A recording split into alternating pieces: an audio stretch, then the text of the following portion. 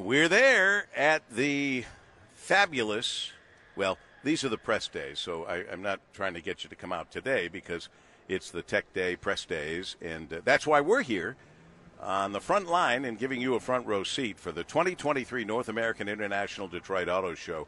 Tomorrow will be the charity preview. I hope you will come. NAIAS, as in North American International Auto Show, .com, and buy your charity preview tickets and come to the best party ever. I mean, it's going to be incredible with Jennifer Hudson singing, all kinds of stuff going on that the Detroit Auto Dealers Association has planned for you. And let's kick it off right by raising money for those 6 children's charities, and it'll be great. How about no snow tomorrow? There is no snow in the forecast. And my next guest, Barron Meade, remembers when we used to have to go through the snow to get to the charity preview.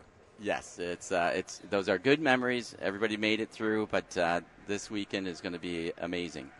You know what some of my memories are, Barron?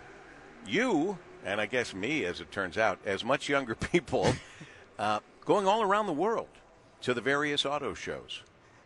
Yes, but I was there with you. You know, it was an amazing time, and you know, being blessed to be from a Detroit automotive family, then to get to tour the world and watch and see how the world is developing in automotive and transportation. It was amazing. I still have a little issue with handing over 100 years of head start because of the internal combustion engine, basically. Mm-hmm.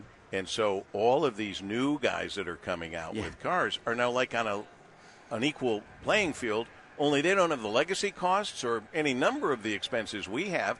So we kind of gave away our advantage and made it a level playing field for companies we've never heard of. And, by the way, more to come. That's another story. You're right. Barron Meade is a longtime auto industry insider, Detroit native, born and raised in the automotive industry. I think it's safe to say he has invested in and operated various award-winning auto dealerships, including Meade Chrysler, Dodge, Jeep, Ram, Meade Lexus of Southfield Lakeside, Toyota of Bristol, and Somerville Ford. The Meade family opened one of the very first Lexus dealerships in the country, and you had to be like a little boy when that happened.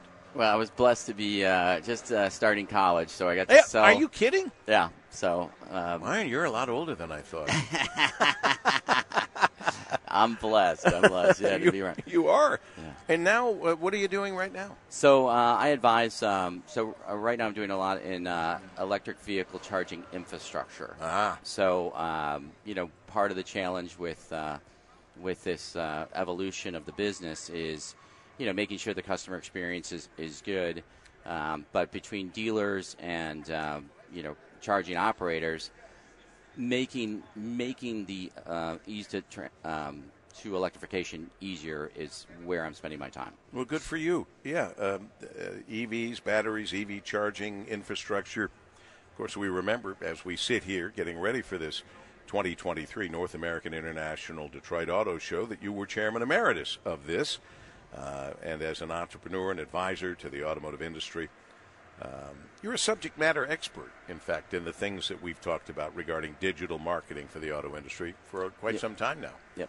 It's well, I like to say, the beautiful thing about the Detroit Auto Show and being part of the show, when Rod and the team got here, is that you came here to see what's happening, what's new. So, I try to, stay up to date with the latest trends in technology, and obviously electrification, electric infrastructure is key, and you're seeing that in this show.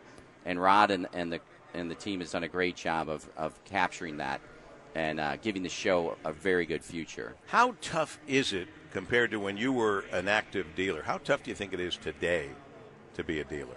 Well, it's being a dealer. There's a lot more. It's not as much feel. It's more data driven to be a dealer. Yeah. So you can see that as you get down the road, there's going to be a lot more. Electric vehicles, much shorter product life cycle. So it's going to be more challenging to stock and have the right cars at the right time. So, you're going to have to really rely on data. It is different, relying on data. of course, I just talked to a dealer who told me much of the activity now is done on the internet. And not necessarily cutting out the dealer, but when people come into the dealership, they pretty much know exactly what they want, and they're there to pick it up. Yeah, so the electrification of the auto industry and the retail end is very similar to when the internet came in the mid-'90s. So when the internet came in, there was like, okay, what's going to happen? And it took, in the auto business, it takes about 15 years to get something from early adopters all the way through the system. So it did take a long time.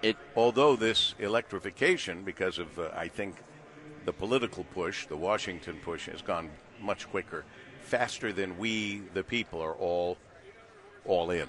I'm just saying. We got to go. Okay. Absolutely. He had an answer. He was loaded for bear on that one. Barron Meade, longtime auto industry insider and good pal, as we continue on W.